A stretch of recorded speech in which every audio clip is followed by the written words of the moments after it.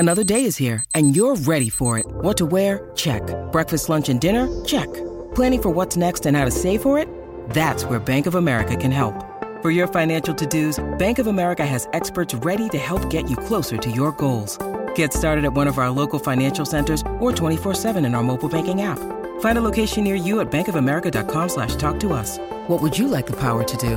Mobile banking requires downloading the app and is only available for select devices. Message and data rates may apply. Bank of America N.A., member FDIC. Hello, everybody. This is Marshall Poe. I'm the editor of the New Books Network. NBN listeners like to read books and buy them. So we thought we'd tell you that right now, our friends at Princeton University Press are having a remarkable site-wide sale. You can get 50% off books, including ebooks and audiobooks, with the code 50, F-I-F-T-Y, at checkout until May 31. You can save some real money on Princeton University Press books. I encourage you to go there and check it out. Welcome to the New Books Network. Hello, everyone, and welcome to the New Book Network podcast. I'm Deidre Tyler. Today, we'll be talking with Derek O. Hanley, author of Photographs from the Front Line, A Year on the Street of Alameda County. Tell us about who you are. How are you doing today? I'm doing well today, Deirdre, and it's a pleasure to speak with you, and thank you so much for having me on your podcast. It's really an honor. I'm doing well. It's St. Patrick's Day. My birthday is tomorrow. Looking to have a good weekend, so I'm happy to be here. Thank you so much for coming for the program. I want us to start by having you tell the audience who you are and what led you to this project. Sure. So right after high school, I joined the military in 2000, joined the U.S. Air Force, became a paramedic, and did 4 years working at the Air Force Level 1 Trauma Center in the emergency department. And then when I finished my tour, I got out and I worked as a civilian paramedic on the streets in upstate New York for a couple of years. And then I'll be honest, Deirdre, I burnt out on being a paramedic and being a first responder because it's such a stressful position, and you have to see, horrible things that most human beings are never exposed to. So I got burnt out on it, had some, mental health struggles, and kind of started my healing journey from that point. And then a little while later, I moved out to California. I was there to help start a video and photography production business. So I was there for a couple of years working with him, helped him build it up, sold off my share, and then started my own business. Fast forward to 2020, I got a behind-the-scenes research position with Alameda County EMS, which is in the East Bay of the San Francisco Bay Area, and wanted to get out in the field and just kind of see what it's like to be a paramedic in this county, because each county is different, both geographically and demographically. So kind of wanted to see what the challenges were for the medics on the streets, and get myself out in the field again and see what it was like. And because of my photography background and my background as a medic in the military and stuff, I decided to just bring my camera out to try and capture shots of the medics in action, because most people, even the spouse or children of someone who's a paramedic, don't really understand what they do every day in their job. They know they're in the ambulance, but they don't really know much more. So I was kind of getting some photos just for the providers to be able to give to their own family and show, hey, look what Daddy does, on a daily basis. And then, as you well know, Deirdre, March 2020, the pandemic struck, and then the project kind of took on a whole different tenor at that point. And that's kind of where we pick up with the book, is beginning of 2020, and then we see the kind of the arc of the pandemic through the prism of the paramedics who are on the streets every day of the crisis. February 2020, you met Jim and Gina. Tell us about that meeting and the pictures that were behind the meeting. Yeah, that was Jim and Gina were the first crew that I rode along with, where I brought my camera. I'd been out in the field a couple times before that with some providers, but then, like I said, it dawned on me hey, why not bring your camera, see what you can capture. When I first showed up to the ambulance station, Jim, who's been a paramedic for probably 30 years or more in the county, extremely experienced, super awesome medic. When I showed up, he wasn't expecting me, so he was a little bit gruff. As medics can be, they can have kind of a gruff exterior. because of all the stuff that they have to see and do. So you're like, what are you doing here? Who are you? And so, when I told them I served, 2 tours in the military as a medic, and, I'm a paramedic myself and whatnot. I think that helped to kind of drop his guard. And, we started talking, and by the end of the shift, we were all, good friends, and we're telling great stories and stuff. So Jim and Gina were great. They took such good care of me. It's an interesting thing to have a ride along with you when you're out in the field on an ambulance, and it can be awkward or it can be fun. And, they made it a lot of fun. And one of the first calls we had right out the gate was for an elderly gentleman who, had fallen and sustained some pretty serious trauma in the street. And that's where the book starts right off is, image one is welcome to welcome to being a first responder. You see the fire department who was there first, the ambulance crews there doing their trauma assessment. You can see blood in the street, all the equipment. It's a very chaotic environment, but when you're there and you're witnessing it, it's really almost like a dance. There's almost a choreography to how to manage an emergency. And when you're watching it, it's really a beautiful thing to see these highly trained providers in action, all working together with the common goal of trying to help this person who's in need. So Jim and Gina was my first vignette into this world, and the first kind of glimpse that the readers will get of what it's like to be a paramedic. Jim was checking the lungs out of the patient and uploading the patient into the hospital. Again, do you think the public really realizes what people who work in the first responding area go through? I think they may have some sense, but the depth of the emotional impact, the physical impact of working with people who are in critical conditions, I don't think they do. And you know what, Deirdre, even I had forgotten about the pressure that a paramedic experiences, when they're dealing with a patient. I mean, imagine this, you show up to somewhere you've never been before. There's someone who you don't know who's laying down on the street. Maybe they're unconscious. Maybe they're in critical condition. You have to do what you can on scene to get them stabilized. You load them up in the back of the ambulance. And now when those doors close, Deirdre, it's just you.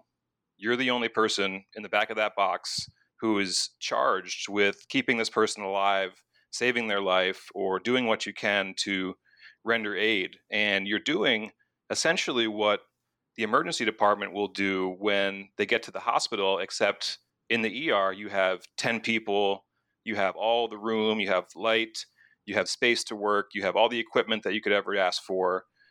So as a paramedic, you are working with limited time, limited space, limited equipment, limited manpower, and all the pressure for keeping this person alive or saving their life is squarely on your shoulders. And you're doing all this by yourself in the back of a moving vehicle.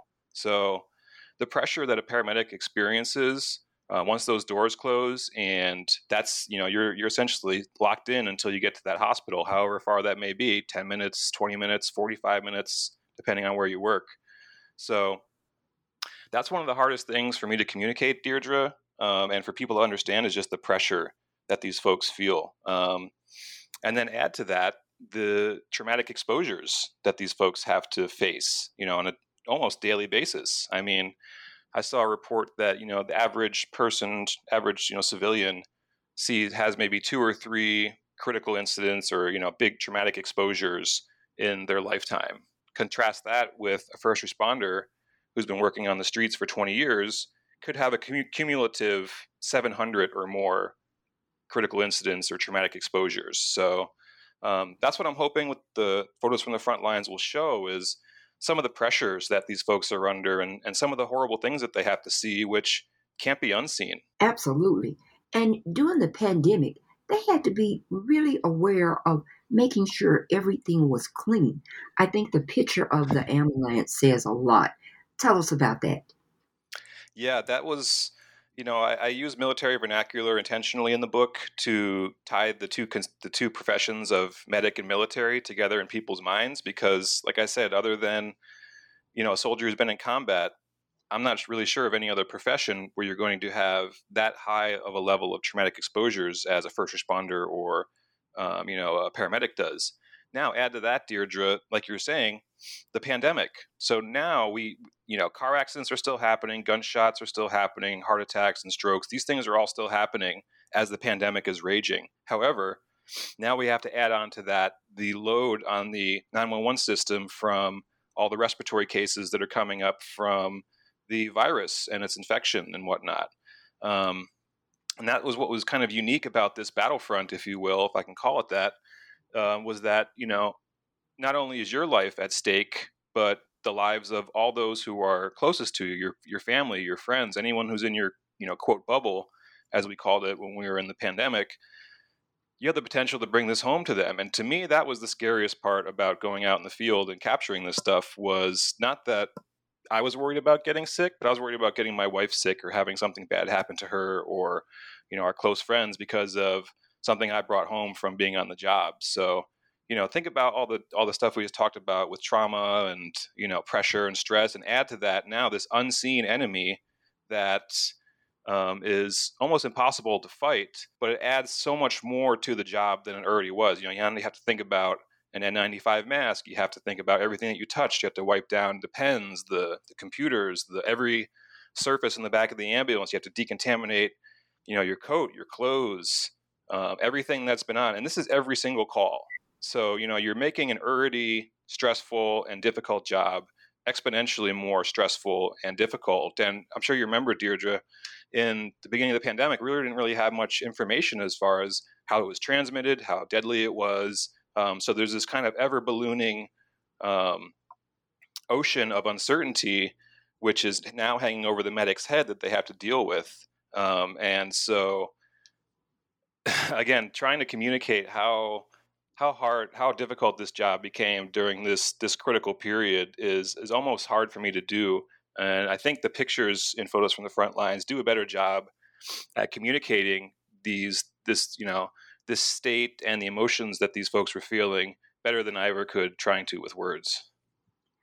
I think you're right, because the picture of the paramedic George, he had to complete a care report, and you showed him there typing on the computer. What was that like, showing how they had to get those reports out too? Yeah, that's another aspect of the job that people don't kind of think about, is the whole documentation aspect.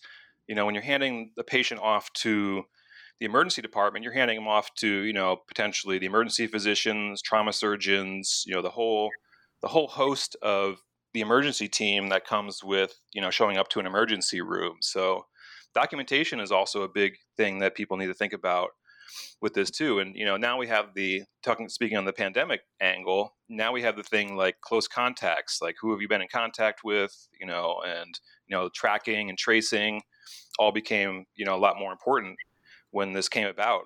And George was actually one of the first people that I did a ride along with before I started bringing my camera out. And he is a fantastic medic, great guy, super funny, fun guy to be around, and also took phenomenal care of me when I was out in the field with him. So I was glad I was able to capture a shot of him kind of at ease and, just working on his paperwork. It wasn't a great action shot, but I think it was good, as you're saying, to kind of show another detail of this job that most people don't see or know much about, which is the whole documentation aspect. And that can be kind of stressful for people too, because, you just finished this huge emergency. You have all this huge adrenaline that's coursing through your system. And, after you finish a call, you need a little bit of time to just kind of allow that stress cycle to complete, as they say in, psychology. And, after a call, I usually you don't see too many pictures of me of paramedics after the call, because that's kind of a sacred space for them to just kind of unwind and process what they've seen and kind of get themselves mentally prepared for the next call. Because as soon as you finish that paperwork, you're back in the ambulance and you're back in the 911 system and you're on your way to the next call. One of the things that's troubling now is that, I'm sure you can imagine, Deirdre, that the people are leaving the emergency services at an alarming rate because of the stress and because of the added, danger to themselves and their family and things like that. So the 911 system is moving towards where there's less paramedics in ambulances, which means longer response times, which means less time in between calls to be able to, process and catch your breath and things like that. So as time is going on, the job is becoming harder and harder for these folks because they're having to do more with less. And that's another kind of unseen thing in the book that is a great point to bring up, because it's going to reach the point of crisis at some point. And the people who are going to be hit the hardest are these paramedics that you're seeing here, who are continuing to do this job despite all the risks and despite all the consequences to them personally. Well, they had to have some fun too, and you showed how they had some fun even during these difficult times. Tell us about those pictures. Absolutely. Yeah, you see some shots. I think because I was a paramedic, or I'm a paramedic, and because of my background as a military medic, I think that really helped to drop people's guards when I was around. I think if it was just a random photographer off the street who was trying to hang around and get pictures, they may not have gotten some of the intimate shots that I was able to capture in photos from the front lines. And it's not all doom and gloom. There's a lot of shots of folks smiling and laughing and messing around at the station and trying to cut loose a little bit. And that's a crucial aspect, I think, of being a first responder and working in emergency services, Deirdre, is you have to have a good sense of humor. I think the folks who are able to stay in this career field the longest are the ones who are able to laugh, because when you have a critical incident or you have a big trauma or something like that, when your emotions are that high and raw, you kind of have two options: laugh or cry. And I'll be honest, a lot of the times you don't have a choice. The choice is made for you, and it's to cry. And I can't tell you how many times, after I got done with a shift as a paramedic in the field and, got in my car and was driving home and finally, felt safe and was off duty. And, I basically would spend the entire car ride driving home crying just because of some of the horrible, sad things that I had to see and deal with in that 12-hour shift. And so, a lot of times because of what you see, it's going to have a huge emotional toll on you. And, you may be crying, several times in your 12-hour shift because of what you had to witness. And, on the flip side of that, you can find something funny in pretty much anything that happens in this world. And medics are really good. They have a dark sense of humor. A lot of times when they're telling jokes or messing around, people who are civilians or haven't done this job don't understand it or think they're a little crude and whatnot. But that's kind of the attitude you have to have, I think, in order to have longevity in this career field. You have to be able to laugh. You have to be able to cut loose. You have to be able to, not take life so seriously, because if you do, you're going to be suffering and you're going to be crying a lot and you're going to be holding all this stuff. So it's good. It's healthy to let it out. It's good to talk about things. And I could talk for hours about the healing journey that I've been on as far as therapy and, things like that, which I think are crucial if you're going to, have a healthy work-life balance trying to do this job. But yeah, I think I'm glad I was able to capture a lot of those smiling faces and a lot of those kind of cutting loose and having fun moments, because I think it helps to humanize these folks and show that, hey, these are folks just like you and me who have, thoughts, feelings, emotions, and feel pain. The cupcakes. I thought that was a really good picture. That was great. During the pandemic, my wife was actually in school to be a pastry chef. And so, I'm not a bad baker myself too, Deirdre, if I don't mind tooting my own horn. But we would try to bring some cookies or something like that to give to the crews, because, when you leave the ambulance station, you're out on the streets for 12 hours straight. And so you're only either eating what you brought or fast food or, restaurants, things like that. I mean, you don't have much time to be able to grab food and eat when you're out there on the streets, because emergencies are happening, around the clock. So, to be out there and, to be seeing all this horrible stuff and whatnot, to get something homemade, home baked can just make your day. And, when I would pull out the cookies or the cupcakes, you wouldn't believe the smiles that would come out when, they were chowing down and stuff like that. And it was cool to capture some of those moments because, again, it's just like little humanizing moments, little glimpses into these folks' lives. And, seeing someone enjoy a cupcake can make you smile. And I'm glad that I was able to capture those moments and show that, because it's little things like that, I think, help to to help people relate to these folks and not just be a person in uniform or the person who drives the ambulance, but a human being who has to see and experience all this stuff. Absolutely, Derek. Now, you brought some pictures about the tent, the outbreak tent. Tell us about that tent.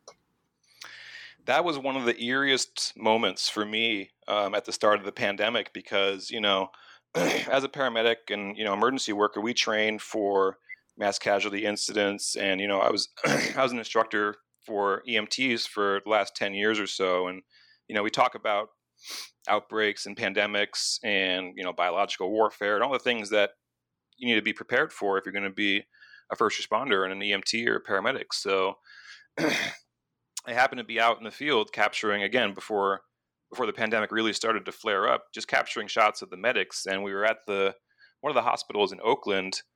And while we were there dropping off a patient, the maintenance crew and the technicians and whatnot from the hospital were out there in the ambulance bay, which usually is empty. It's usually just, empty parking lot for the ambulances to be able to pull in and offload their patients and whatnot. So there's this huge crowd out there, people setting stuff up. And I was like, hey, what's going on? And they're telling me they're setting up this tent to be able to take patients who would be probable or presumptive having COVID so that they wouldn't have to go into the emergency department and make everyone else sick. Because again, early on, we didn't really know too much about how it was spread or whatnot. So they set up these outbreak tents to be able to house patients because, if you think about it, you have an emergency room with maybe 30, 50 patients in there. They could be suffering from a car accident. They could be having a heart attack. There's a wide variety of emergencies that come into an ER every day. So you don't want to have someone who's already having a heart attack to then get COVID. So the outbreak tent was a way to hopefully keep people who were actively sick and could potentially spread the virus out of the main emergency department because things are kind of close quarters in there and could potentially be a vector for spreading the virus. So you see the outbreak tents come up a couple times in photos from the front lines. Most of the major hospitals in the Bay Area had them set up, and they even went so far as to they would actually have an X-ray machine out there in the outbreak tent. They had a mini pharmacy. They had all the monitors and vital signs things that you would need. Basically, they had a mini emergency room set up out there in the outbreak tents to deal with the influx of COVID patients to hopefully keep from bringing the virus into the main ER and making other people sick. So that was something that I've never seen before, something I only talked about with my students. And when I saw that coming out, that kind of turned my stomach a little bit and said, uh-oh, like this could actually be really serious. And it turned out to be. You also had lots of photographs of women who were on the front line. Tell us about Commander Heidi. Oh, Commander Heidi. Wow. She is one of the nicest human beings I've ever met in my entire life. And to be, a paramedic and being a tactical medic and all the amazing things that she'd done for the last 30 years, to still be able to put a smile on her face and be a kind, generous person, it's almost mind-blowing to me. And the chief had received several kudos for two of the women who were in leadership positions, Commander Heidi being one and Captain Serena being the other. And the chief asked if I could go and just get some shots of these women to help promote to the workforce and whatnot. And when I met Heidi, she was a little reticent to have a photographer following her around for a little while. But again, once she talked to me and learned my background, we became fast friends. And women are an underrepresented group, I feel, in the first responder community. And so to be able to capture shots of these beautiful women doing amazing work, to me was an honor. And it really solidified our friendship, Commander Heidi and I, which turned out to come into play later on in the book when we were both at the major protest that happened in downtown Oakland. But yeah, showing some of the folks that don't get as much representation, I think, was important to me in the book, and I was so happy to be able to include that section with Heidi and the other section with Captain Serena to really focus on them and show that there are women who do this job, and they do it with grace and poise and beauty. On top of the pandemic, we still had violence going on, and you showed a picture of a car. Tell us about what was going on with that car. What happened? Yeah, so there was one of the times I was out in the field in Oakland, we got a call for a shooting in a car that was down in East Oakland. So in photos from the front lines, you're kind of able to follow the progression of that call as it unfolds in real time. Now, with violent incidents like a shooting or something like that, it's not safe for an ambulance or paramedic crew to just go straight into the scene a lot of the times, because there could still be weapons, there could still be people looking to do violence and whatnot. So protocol for ambulance crews is that if there's a potentially violent scene, the dispatchers will have them stage, meaning they'll park a little ways away from where the incident is, to make sure that the law enforcement can get in there, make sure it's secure, and then they'll clear the scene and allow the ambulance crews to come in. So you're able to see the ambulance staging, and then once the scene is cleared, we head in, and there were two shooting victims. One of the victims, who was more critically injured, I believe, was transported by the police to the trauma center immediately. And then when we got there, the second victim, who wasn't as critically injured, was able to be extricated from the vehicle. And you get shots of the paramedic crew working with to try and stabilize this person's gunshot wounds. And then, while they were working up the patient, I had a chance to be able to walk around the scene a little bit and see what I could see and capture. And I looked in the vehicle that was shot, and my jaw dropped, because in photos from the front lines, you're able to see just how much blood comes from someone who has been shot, and you see the basically the splashes of blood on the interior of the vehicle, and to me that was like a really poignant, graphic image, and I really didn't want the book to be about all the gore and things like that. To me, is more about focusing on the providers, but I thought it was important to show, some of the bloody scenes and some of the stomach. It's kind of stomach turning when you see that much blood, and especially in contrast with a car, which is supposed to be kind of a comfortable place to sit and get around and stuff. So I didn't really want to focus on the nasty, gory bits of the job. I'm sure there's other places you can find that. To me, it was more about focusing on the providers, but also providing some context for what they're seeing. And this could be every day. You could be seeing stuff like this every day, day after day, week after week, month after month, year after year. And this is just one example that people can see, which I think provokes a visceral reaction when you see it. Appreciation Day, April 2020. Tell us, how did the responders enjoy that parade? The appreciation parades were a very unique facet to come out of the pandemic. We have 4th of July parades and things like that, but this was really organized by the first responders and the hospital staff for each other. Being a first responder, they call it the front lines. As soon as people realized how deadly this virus was and how much of an impact it was having on the world, they started referring to this as the front lines. And medics are on the absolute forefront. They're the tip of the spear. They're walking into people's homes. Who could they be COVID positive? Who knows? It's invisible. Are they exhibiting symptoms? We're not sure. So there's a whole thing of danger and self-sacrifice that's happening as a first responder. And same thing in the hospital. I mean, the hospital is where they're bringing all the sick people. It's the collection point for everyone who's sick or dying or whatnot. So we know as first responders that the folks in the hospital are standing on their hind legs and fighting to keep the public safe and try and help everybody. And they also recognize that we're walking into folks' homes who maybe have been coughing and breathing out COVID for the last 3 days. Who knows? So we understand the sacrifice and the service before self that is being exhibited by hospital staff and first responders. So we organize these appreciation parades to show mutual appreciation. And what they would do is basically make a convoy of, police cars, fire engines, and, ambulances and whatnot, and then kind of circle around the local hospitals to, and, you see in the book, most of the hospital staff would clear out, and, they were lining the streets, and we were waving at each other, we were taking pictures, and, literally showing mutual appreciation. So the folks who were involved in that, I think it was one of the few tangible ways that they were shown gratitude for the self-sacrifice that they had been doing for months and months.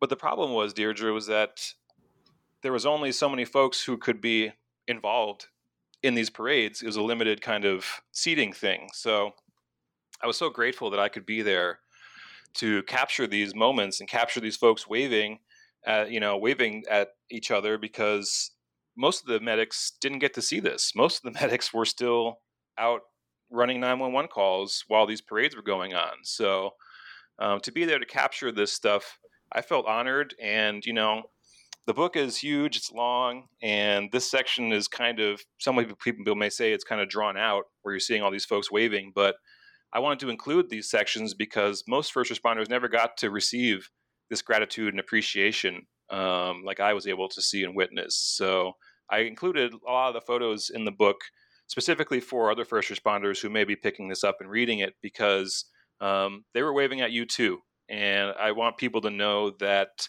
their service and their sacrifice did not go completely unacknowledged.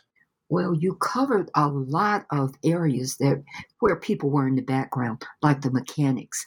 Tell us about those pictures. Yeah, that was another section I was really glad to have included, because there's so many people that are behind the scenes that keep, a 911 system functioning.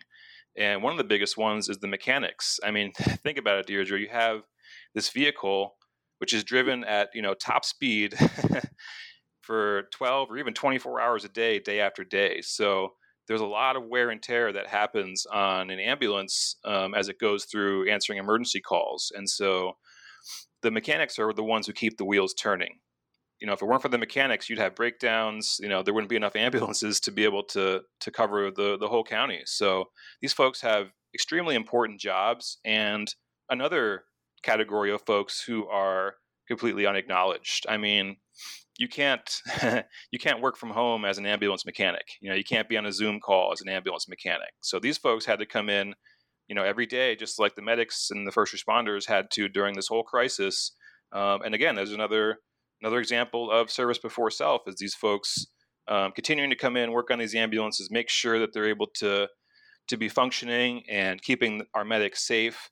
And it was cool to be able to hang out with them for a little bit, capture their images, and include them in this book, because part of the mission of this book is shining light on those who I think deserve a little bit more recognition and honor and respect. And I throw the mechanics in there just as well, because they have a hard job, and they do it diligently, and they keep the wheels turning. Absolutely. Now, you were also able to take photographs of the George Floyd protests. Tell us about that. That was an incredibly heavy evening, and that was actually, I think, the genesis of producing these books. That evening, after I got home and saw what images I capture, I felt compelled to publish them, because it would just be a shame if it was, just left on my hard drive and no one got to see it. That night, like I said, I gotten to know Commander Heidi, and she was the team leader of the tactical EMS team, which are basically EMTs and paramedics who, when requested by the county, will assemble for potentially hazardous operations. They're the ones who, they have issued body armor and helmets and protective gear and, gas masks, whatever they may need to be able to help out, and things like that. So I heard that the tactical EMS team was getting deployed for the protest.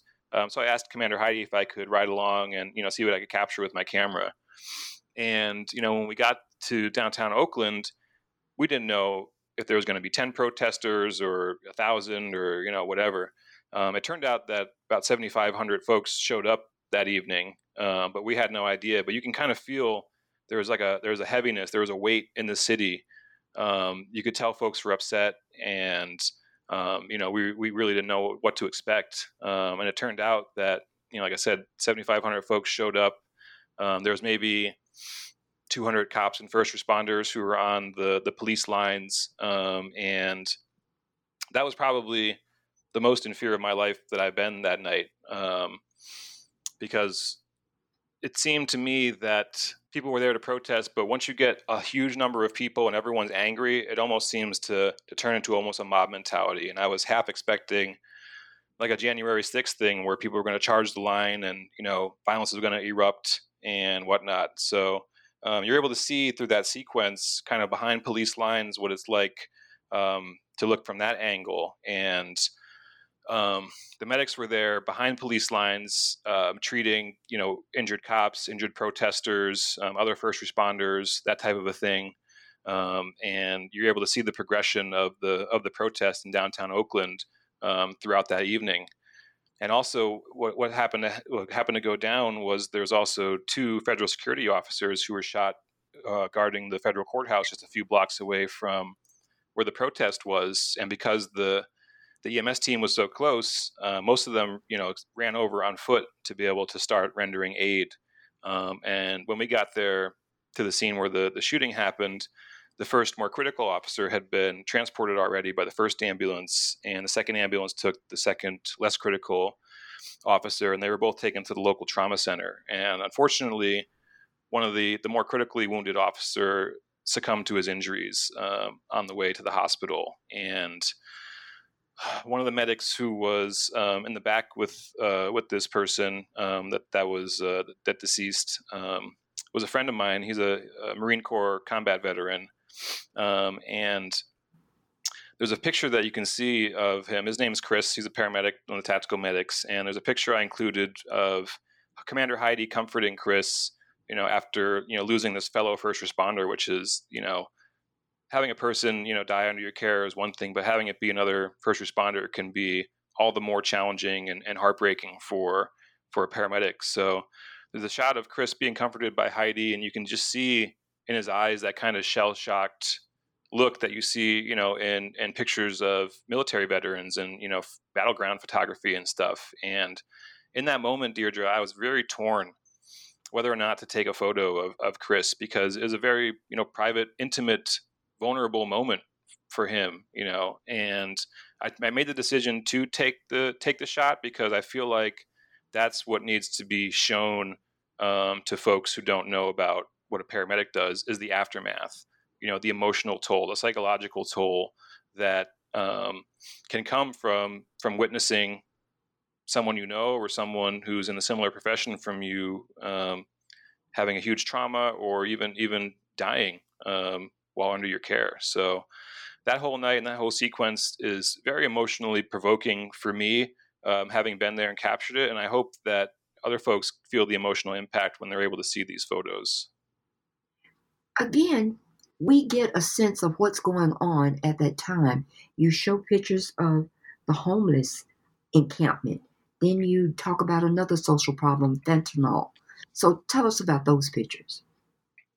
Yeah, so there's, I got, if you drive around downtown Oakland, there's homeless encampments all over the place. And there's areas that are, especially in the more industrial areas, where they have set up much larger areas and tent cities and things like that. And it's a big problem in the Bay Area, huge inequity issues. And I wanted to make sure I captured that too, because that's something you see a lot as a paramedic and something you're having to deal with a lot, because these folks who are in homeless encampments, they don't have masks, they're not getting the vaccine. The virus can spread extremely rapidly in these kind of open air areas. And folks who are homeless or, resource lacking are probably not going to have the best health care as well. So you have a lot of calls to homeless encampments for sick folks or, people who have untreated medical conditions that are flaring up, things like that. So while I didn't respond to any particular calls that were dealing with the homeless while I was out in the field, I thought it was important to capture what these folks are seeing when they're driving around. And, these are also kind of hotbeds for 911 calls and whatnot.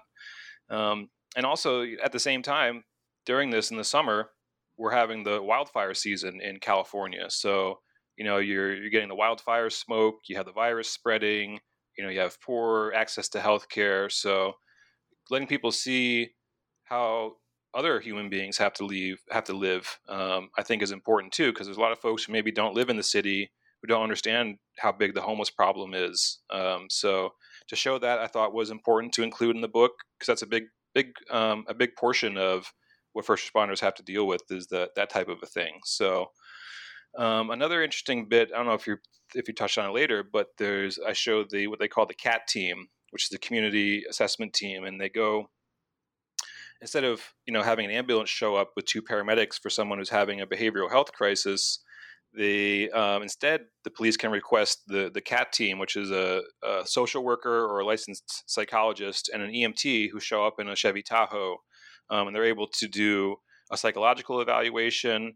They can refer them to outpatient services, or they could, if they need to, they can transport the patient in the back of the SUV to the psychiatric center or wherever they think they can receive the most appropriate care. So there's a lot of things that kind of innovations that are happening within first responders and within paramedics, relating to a lot of the social struggles that we see on the streets. And we're trying to innovate as best we can to get people the care they need without flooding the hospital system and the 911 system with calls for behavioral crisis, because it's such a big problem. There's the wave of illness coming from the virus, but there's also the other wave of mental health crisis, which is we're still dealing with and experiencing as a result of the pandemic. So I think showing some of those kind of detailed things helps to sink in a little bit with folks, as far as what people were facing, what the times were like on the streets, and kind of make real what these folks were experiencing. Night shift ride, was it different? Night shift is always a different animal. I worked nights most of my time working as a paramedic, and you get a lot more interesting, I'll put it, calls.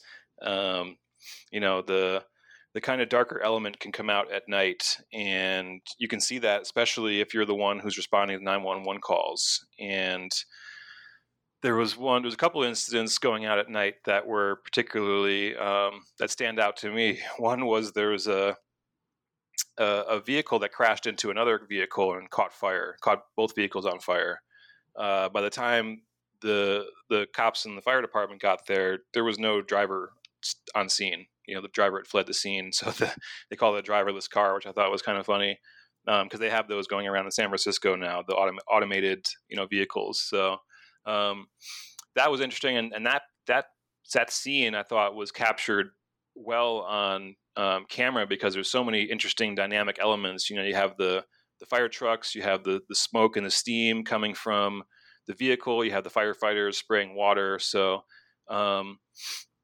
I think from a photographic standpoint, I really like going out at night, because you're able to capture a different dimension of the job. And I think, at least to me, the city itself kind of becomes almost a character in photos from the front lines. You had the background, you can see the graffiti and things like that. So night gives me a different kind of perspective as far as capturing stuff, and then you also kind of get some of the crazier calls. I think that's similar. That may have been that same shift. We had a triple overdose that happened. I think it was still daytime, but it was when we started a night shift. Triple overdose. So 3 folks overdosing, to the point of unconsciousness in the same room at the same time. Something I'd never heard of. That was something new to me, was a triple overdose. That was the first time I heard that call. But that was another one that came out on one of the night shifts I was doing. That is just something that you wouldn't expect. And I was able to capture that whole sequence. And, you really see, a dozen or so first responders, black, brown, you name it, all working together to try and help these folks who are overdosing and get them breathing again, get them to the hospital. And, Narcan, which is what they use to reverse opioid overdoses, we basically emptied every single bit of Narcan that we had in the ambulance, on the fire trucks, and in the police cars to get these folks breathing again. And I'm happy to say that everyone who was involved in that incident survived directly as a result of the work of all those first responders and folks who were trying to save their lives.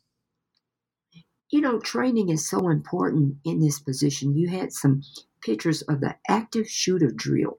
Tell us about that training.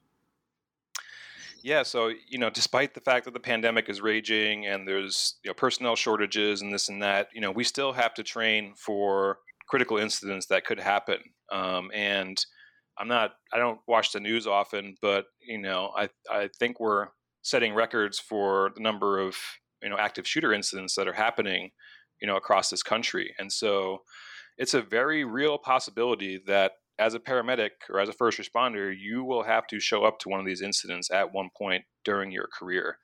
And so it's not nice to think about, and it kind of puts a bad taste in your mouth when you're having to do training like this, because no one ever wants to have to show up to one of these scenes. I can guarantee you that. Every medic is like, please don't let me show up to something like this, because you just know it's going to be horrible to see, to have to manage, and then to have to process after the fact, all the things, especially if it's kids or a school or something like that. That's a complete nightmare.